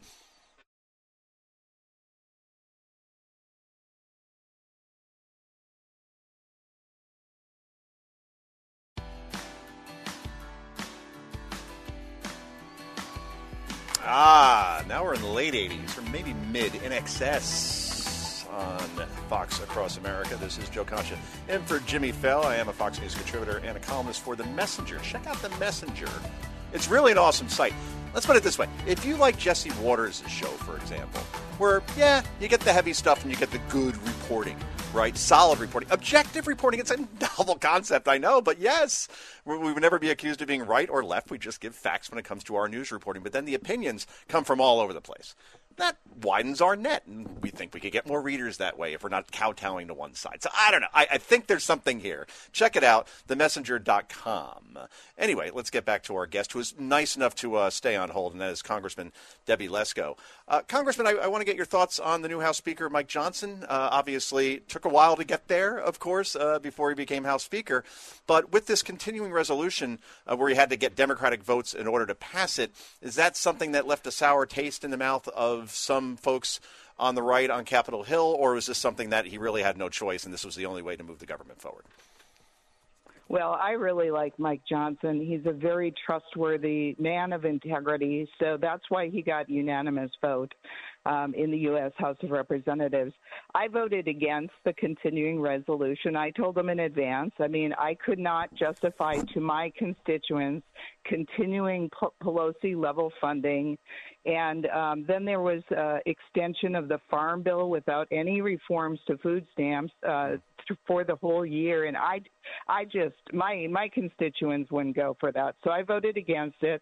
And as you saw on Wednesday, some of the Republicans voted with all the Democrats to tank the appropriations bill, one of the appropriations bill, by voting against the rule. Because once you vote against the rule, you can't bring the appropriations bill up to the floor for a vote. Yeah. So they did that as a, as a warning to Speaker Johnson that, hey, we got to get our fiscal house in order. And, to Mike Johnson's credit, he's trying to get all the 12 appropriations bills through. He has met with the Senate. He's met with the president. He didn't see another choice, and he didn't want to be stuck in December, on Christmas Eve day, being forced by the Senate with an omnibus bill. So it's better than that. But to my constituents, they wouldn't have liked me to vote for the continuing resolution at that level, so I didn't. Excellent. And you didn't go public like we saw happen so often with Kevin McCarthy as far as like screaming about it on cable news somewhere, right? I mean, you told Mike Johnson out of respect, privately it seemed. Obviously, you're going to tell your constituents, like, here's how I'm going to vote on this, but you didn't make a show of it. I think more of that has to be done. Democrats are exceptionally good at doing that behind the scenes instead of backstabbing each other, it seems. And we're talking to Congresswoman Debbie Lesko. Want to know where you come down since obviously you represent Arizona, or at least the 8th District in Arizona. About the possible candidacy, and I don't know if she's officially announced, of Kari Lake as far as running for Senate. Is that somebody that you would support, and can she win? Well, definitely if she wins the primary, I'm going to support her full strength. We have two Republican candidates in the primary, Kari Lake and Mark Lamb, who's a sheriff in Pinell County, which is a county just south of the Phoenix area. Both are good candidates, and so I'll probably wait till the primary is over, and then I'll be full in support of whoever wins, because I tell you what, Ruben Gallego is a total liberal. He's trying to act more moderate now, but his track record is totally liberal. He is one of these people that's for the open borders, even though now he says he's not. He is. I've served with him in the Arizona House of Representatives, and now I serve with him in the U.S. House of Representatives, and the guy has a total liberal track record, and he is way more liberal than Arizona, so I really hope he does not win. I just can't see any candidate running on an open border policy or not being completely and totally tough on that topic and winning. I get that Arizona has become, it used to be a solid red state. I don't think anybody had won it since, I think, Bill Clinton in 1992 before this election, or maybe it was 96. But now, is it because so many people are migrating from California to Arizona that it's become more purplish than red? Well, I think that's definitely part of it. And I've run into these people that are very excited that the cost of living is cheaper in Arizona, but they kind of haven't connected the dots that the reason the cost of living is cheaper is because we have a Republican legislature and Republican policies in Arizona, or at least we have in the past. Now we have a Democrat governor, so it's kind of going the other way. And that's why the policies that we have had historically have had cheaper cost of living here in Arizona. And now it's changing. These people come in and they're like, oh, I like these liberal policies. And they have forgotten that that's why they left California to begin with.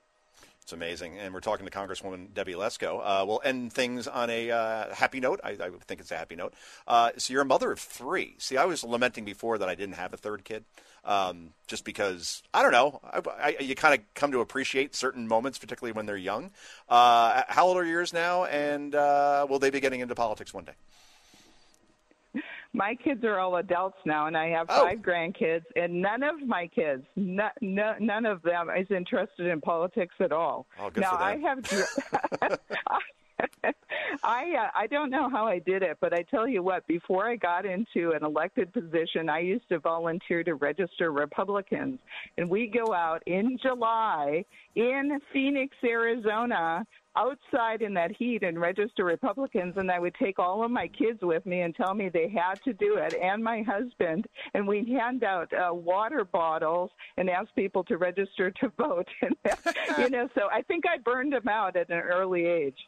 Oh, that's smart. That is incredibly smart. My daughter just had a crushing defeat. She's in 4th grade, and she ran for class president. And she prepared this speech, and it was a wonderful speech. I admittedly helped her with it to a certain extent, and it had jokes, but it had policy, all these things around raising money and getting all these cool things for the class. And she does the speech, and the teacher said, wow, that was one of the best speeches I've ever heard as a teacher. And then she's running against a boy in the class, and the boy promises free Chick-fil-A for everyone, and he wins. And I'm like, she's so now just completely disheartened by the whole process. So I'm like, no, you got to keep going. You got to keep going at it. But it's fun. And I guess you got married when you were young because you look young when I see you on TV. So I assumed you had a couple teenagers running around. But all right, great. So you're an empty nester. How's that go? You're so sweet. No, my first child I had at 27. So my daughter is now 38. I turned 65 this year. So anyway, life you're in the sun. That must be doing it. It's the warm weather, isn't it? Because in Jersey, it just beats you down with the winters and everything. So I got to get to Arizona more. I was in Scottsdale last year, actually, at the Biltmore, I want to say. It was for some speech that I was hired to do. And I'm just like, I got to move here. This is just, you could breathe. There's no humidity. I mean, it's just a wonderful state. So should I go? Should I make the move? You should. It's a beautiful state. It's close to going to San Diego when it's hot. In the summer, you can go up north where it's cooler. You can go down south to Mexico if you want to. It's a great location, a great state.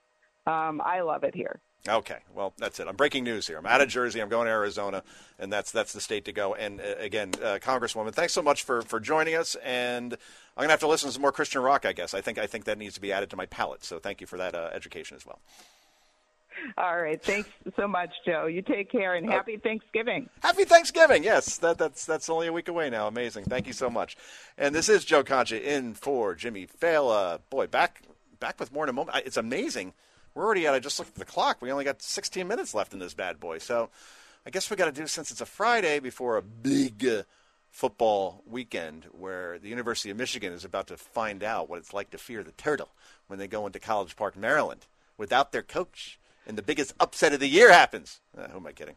Anyway, we're going to do football picks, college, pro, whatever you want to hear about with our wonderful producing team.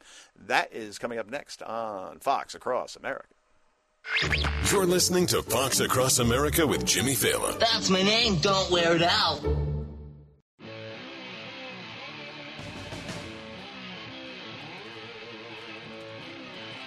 Wow. 80s again, and that is the great and completely underrated Steve Winwood, who just want to relax. He's like kind of the guy you listen to when you just want to chill out for a bit. But again, these songs are nearly 40 years old. What am I talking about? Anyway, Joe Concha in for Jimmy Fallon. And we're going to finish up here by talking about the National Football League. But I can't just do this alone, of course. I have to bring in our crack team here, who's working behind the scenes, tirelessly, by the way, as far as putting the show together. It's not as, hey, just goes on and talk about stuff. Sound bites have to be cut. Guests have to be, obviously, booked, and we got to make sure that we got them. And then, obviously, there's all the other things that go into doing a radio show as far as the rundown. I don't want to bore you with this stuff, but these guys deserve some airtime right now. And that, of course, is, do I call you Mike and Josh or Michael and Joshua? Joshua's fine by me. Okay. We just call him Mikey. Yeah, okay. Mikey's fine. Mikey's good. All right, Mikey. Hey, Mikey, how you doing, Mikey? Yeah, it's like a Mad Dog thing. This is great. All right, so some tough games to pick here. We're going to go right to the NFL. First, Well, actually, let me get one college pick from you. Michigan without Harbaugh at the University of Maryland, who had a big win in Nebraska last week. As we know, Nebraska is a national powerhouse. Well, it wasn't in the 90s, but hey, it still counts. So can Michigan win without their leader? Oh, absolutely. If they went into Penn State, into Happy Valley, and took him down that quick, now obviously the game plan and everything was set in place before the suspension came down last week. Yeah. But I see no reason why they wouldn't have a problem with the Terrapins. Okay. See, I see a trap game here. Penn State last week, Ohio State next week. Basketball school, Maryland, all right, College Park, not the biggest stadium, only about 50,000 it holds, but I'm telling you. I think Maryland covers. I'll put it that way. They're getting 10. I think they keep this close because Michigan may be distracted or disinterested with the Buckeyes coming next week. All right. You got the Steelers at the Browns, gentlemen. Now, Steelers, I don't think many people expected to be 6-3, but here they are. They win close games, but Cleveland wins home games, but they don't have their quarterback. So where do you see this going? That's a tough one, Joe. I mean, I'm leaning Pittsburgh in that one, even though they're on. Yeah, it's in Cleveland, right? Like you said. Yeah. So that's tough, though, because they have such a good defense. But you know what? I mean, the Steelers are a shocking 6-3, like you said, and they're probably the healthiest team in the division right now. This is true. All right. Who else? Who else we got? I can't tell who's talking, by the way. Was that Mike? That was John? me. Yeah, Mikey? yeah, Mikey. Okay. Yep. Yes, I thought. All right, Josh. What do you got? I've got to go Pittsburgh. I mean, it's one of these. If Deshaun were there, Cleveland puts up a lot of points in that case, but I think Pittsburgh is stingy enough here, going up against a backup, that they'll take it. Yes. There are now reports that the Browns are working out one Joe Flacco.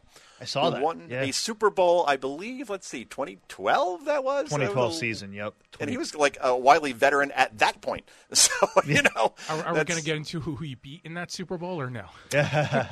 Oh, yes. I believe the name is Colin Kaepernick. Mm-hmm. Yeah. And the 49ers were so smart. They ran the ball right down the Ravens' throats. They get to the 6-yard line and then decide to pass the ball three straight times, right? Mm-hmm. And Kaepernick was painfully off in each pass. And look, I'm not going to put it solely on Kaepernick, but if you're the coach, who was Harbaugh's brother, I believe, John Harbaugh, and still is now that I think about it. Was it Harbaugh? No, it was Jim Harbaugh. It was Jim Harbaugh. It was the Harbaugh, It was the Harbaugh Bowl. That's yep. right. And John was Ravens. Jim was 49ers. Why don't you roll out Kaepernick, let him run or throw? They did like fades into the end zone and everything. It's like, what are you doing? But people forget that Colin Kaepernick kind of choked that game away, and it's worth talking about. Anyway, all right. So Joe Flacco probably won't start this week, but the Browns are starting a rookie instead. So with the whole rookie thing in a big spot, I'm going to give it to the Steelers in a low-scoring, close game. Okay. Next, I'm going to go right over the Bears at the Lions because that's not going to go well for my team. And how about the Las Vegas Raiders at the Miami Dolphins? Now, the Dolphins, the way they play is they beat up on bad teams, put up like 50 points. But whenever they play a good team, whether it be the Chiefs or whether it be the Bills, they lose. So this looks like a only pretty good team in the Raiders with a rookie quarterback, again, on the road. Dolphins win this easily. Am I not incorrect on this? I mean, it's really tough because it's one of those, do you want to buy in, does Antonio Pierce have that locker room for the Raiders? Yeah. Or was it just he came up against two bad New York teams these last 2 weeks? Two bad New York teams. Yeah, that's what I'm thinking too. I feel like Dolphins should have this one pretty. What's the line? 14. Oh, yeah. Yeah, so that's way up there. That might be a backdoor cover by the Raiders. We'll see. You think so? Yeah. All right, very good. Let's go on next to the Jets at the Bills. Ooh. So the Bills fired, as I mentioned with Congressman Tenney during our interview earlier in the show, they fired the offensive coordinator in Ken Dorsey because when the game was 24-22 and Denver lined up for a field goal and missed it, which would have given the Bills the victory, there were 12 men on the field. So the special teams guy doesn't get fired because that happened, because even in Pee Wee, you know not to have 12 people on the field, but Ken Dorsey gets axed. So it seems to be a team in disarray. Then again, the Jets can't score. So I'm thinking Bills, but I'm not exactly confident in that pick because the Jets' defense is quite good. I think it's a get-right game for the Bills, especially because, remember, they lost that game week 1, which they really should have found a way to win after Rodgers got hurt. I think it's a bit of a revenge game for them, but they need this game for other fans. And McDermott's on the hot seat there now, too. So Amazing, right? We went from like this team's on the cusp of the Super Bowl. Remember, the Chiefs had no business beating them 2 years ago when they scored with like something like 13 seconds left, and the Chiefs were still able to go down and kick a field goal to send it overtime and eventually win. So now, isn't that incredible? Josh, who you got? I mean, you can plan for Zach Wilson now, and maybe just maybe tell your punter to put it in the corners. Don't actually punt it to them. That might be a good idea. That's what we used to do in high school at Wayne Valley in Jersey. We never punted to the other team. We always punted it out of bounds, and our coach was like, we may lose 5 yards, but we're not risking getting a punt return. Yeah, someone forgot to tell Matt Dodge that. Oh, right. Wasn't that, who was that? Eagles, Deshaun right? Jackson, yeah. That's right. He walked into the end zone literally. All right. 2 games left that I've chosen because they're hard to pick. The Vikings at the Broncos. That if you asked this like a couple of weeks ago, you'd say, well, the Vikings, of course, Denver can't score. Russell Wilson's a mess. Sean Payton, bad idea. Now the Broncos have won 3 straight. They went into Buffalo last week, famously, as we just talked about, and won. It's a Sunday night game. I think Sean Payton has got this ship righted in Minnesota. Josh Dobbs, nice story. I think it ends here. I think Broncos get to 5-5, and suddenly we're talking playoffs for the Broncos when that was unthinkable a couple weeks ago. I mean, it's at Mile High, so I've got to give it to the Broncos in this case. If it were at home at Minnesota for the Vikings, then I would favor them and the Dobbs story, but not in this case. Yeah, I have to agree there. I mean, you got to respect the Vikings did the Saints last week, but that was in Minnesota, so it's not like that was in New Orleans. But still, impressive. When Dobbs has played well, I bet the Jets wish they had traded for him. Yeah, right? I mean, who saw that coming? He actually played against Atlanta without practicing with the team. They were literally like the receivers were telling him where they would be running to in the huddle. They somehow won that game against a decent team there in Atlanta. All right, finally, the big game. Monday Night Football is kind of making a resurgence here between Joe Buck and Troy Aikman being their play-by-play and color commentators, but also the fact they're getting big games again. For a while, the Sunday night game got the big game, and even Thursday night to a certain extent, and Monday night became an afterthought. I guess ABC, Disney, ESPN somehow negotiated it to, hey, can we get a decent game once in a while? And sure enough, they have the Super Bowl rematch. We have the Philadelphia Eagles at the Kansas City Chiefs, 8-1 versus 7-2. Who you got? Oh, this is so tough. I've got to go the Chiefs just because they're the home team in this case. Yeah, I got to go Chiefs, too, coming off the bye. Well, they're both coming off a bye, actually. But still, Super Bowl rematch, it's like a field goal game. Chiefs Not a revenge game. All right, I'm going to go opposite. I'm going to go Eagles, revenge for a bad call in the Super Bowl last year, and they win a close one. But if it goes the other way, then we'll burn the tape. Anyway, guys, I think we're done. So thanks for your help with the show. And good luck to both of us in knockout pools. Yes, exactly. A knockout pool's where you pick one team only. You can't pick them again. Well, we're down to the final parts, and thousands of dollars await, perhaps, Mikey or me. So there we go. Go Commanders, whoever they are. Thank you, and hopefully I'll be sitting in this chair soon. Thanks to Jimmy for having me, and we'll be back, and we'll see you when we'll see you. Actually, we won't be back. We're gone. Have a good weekend. Bye-bye.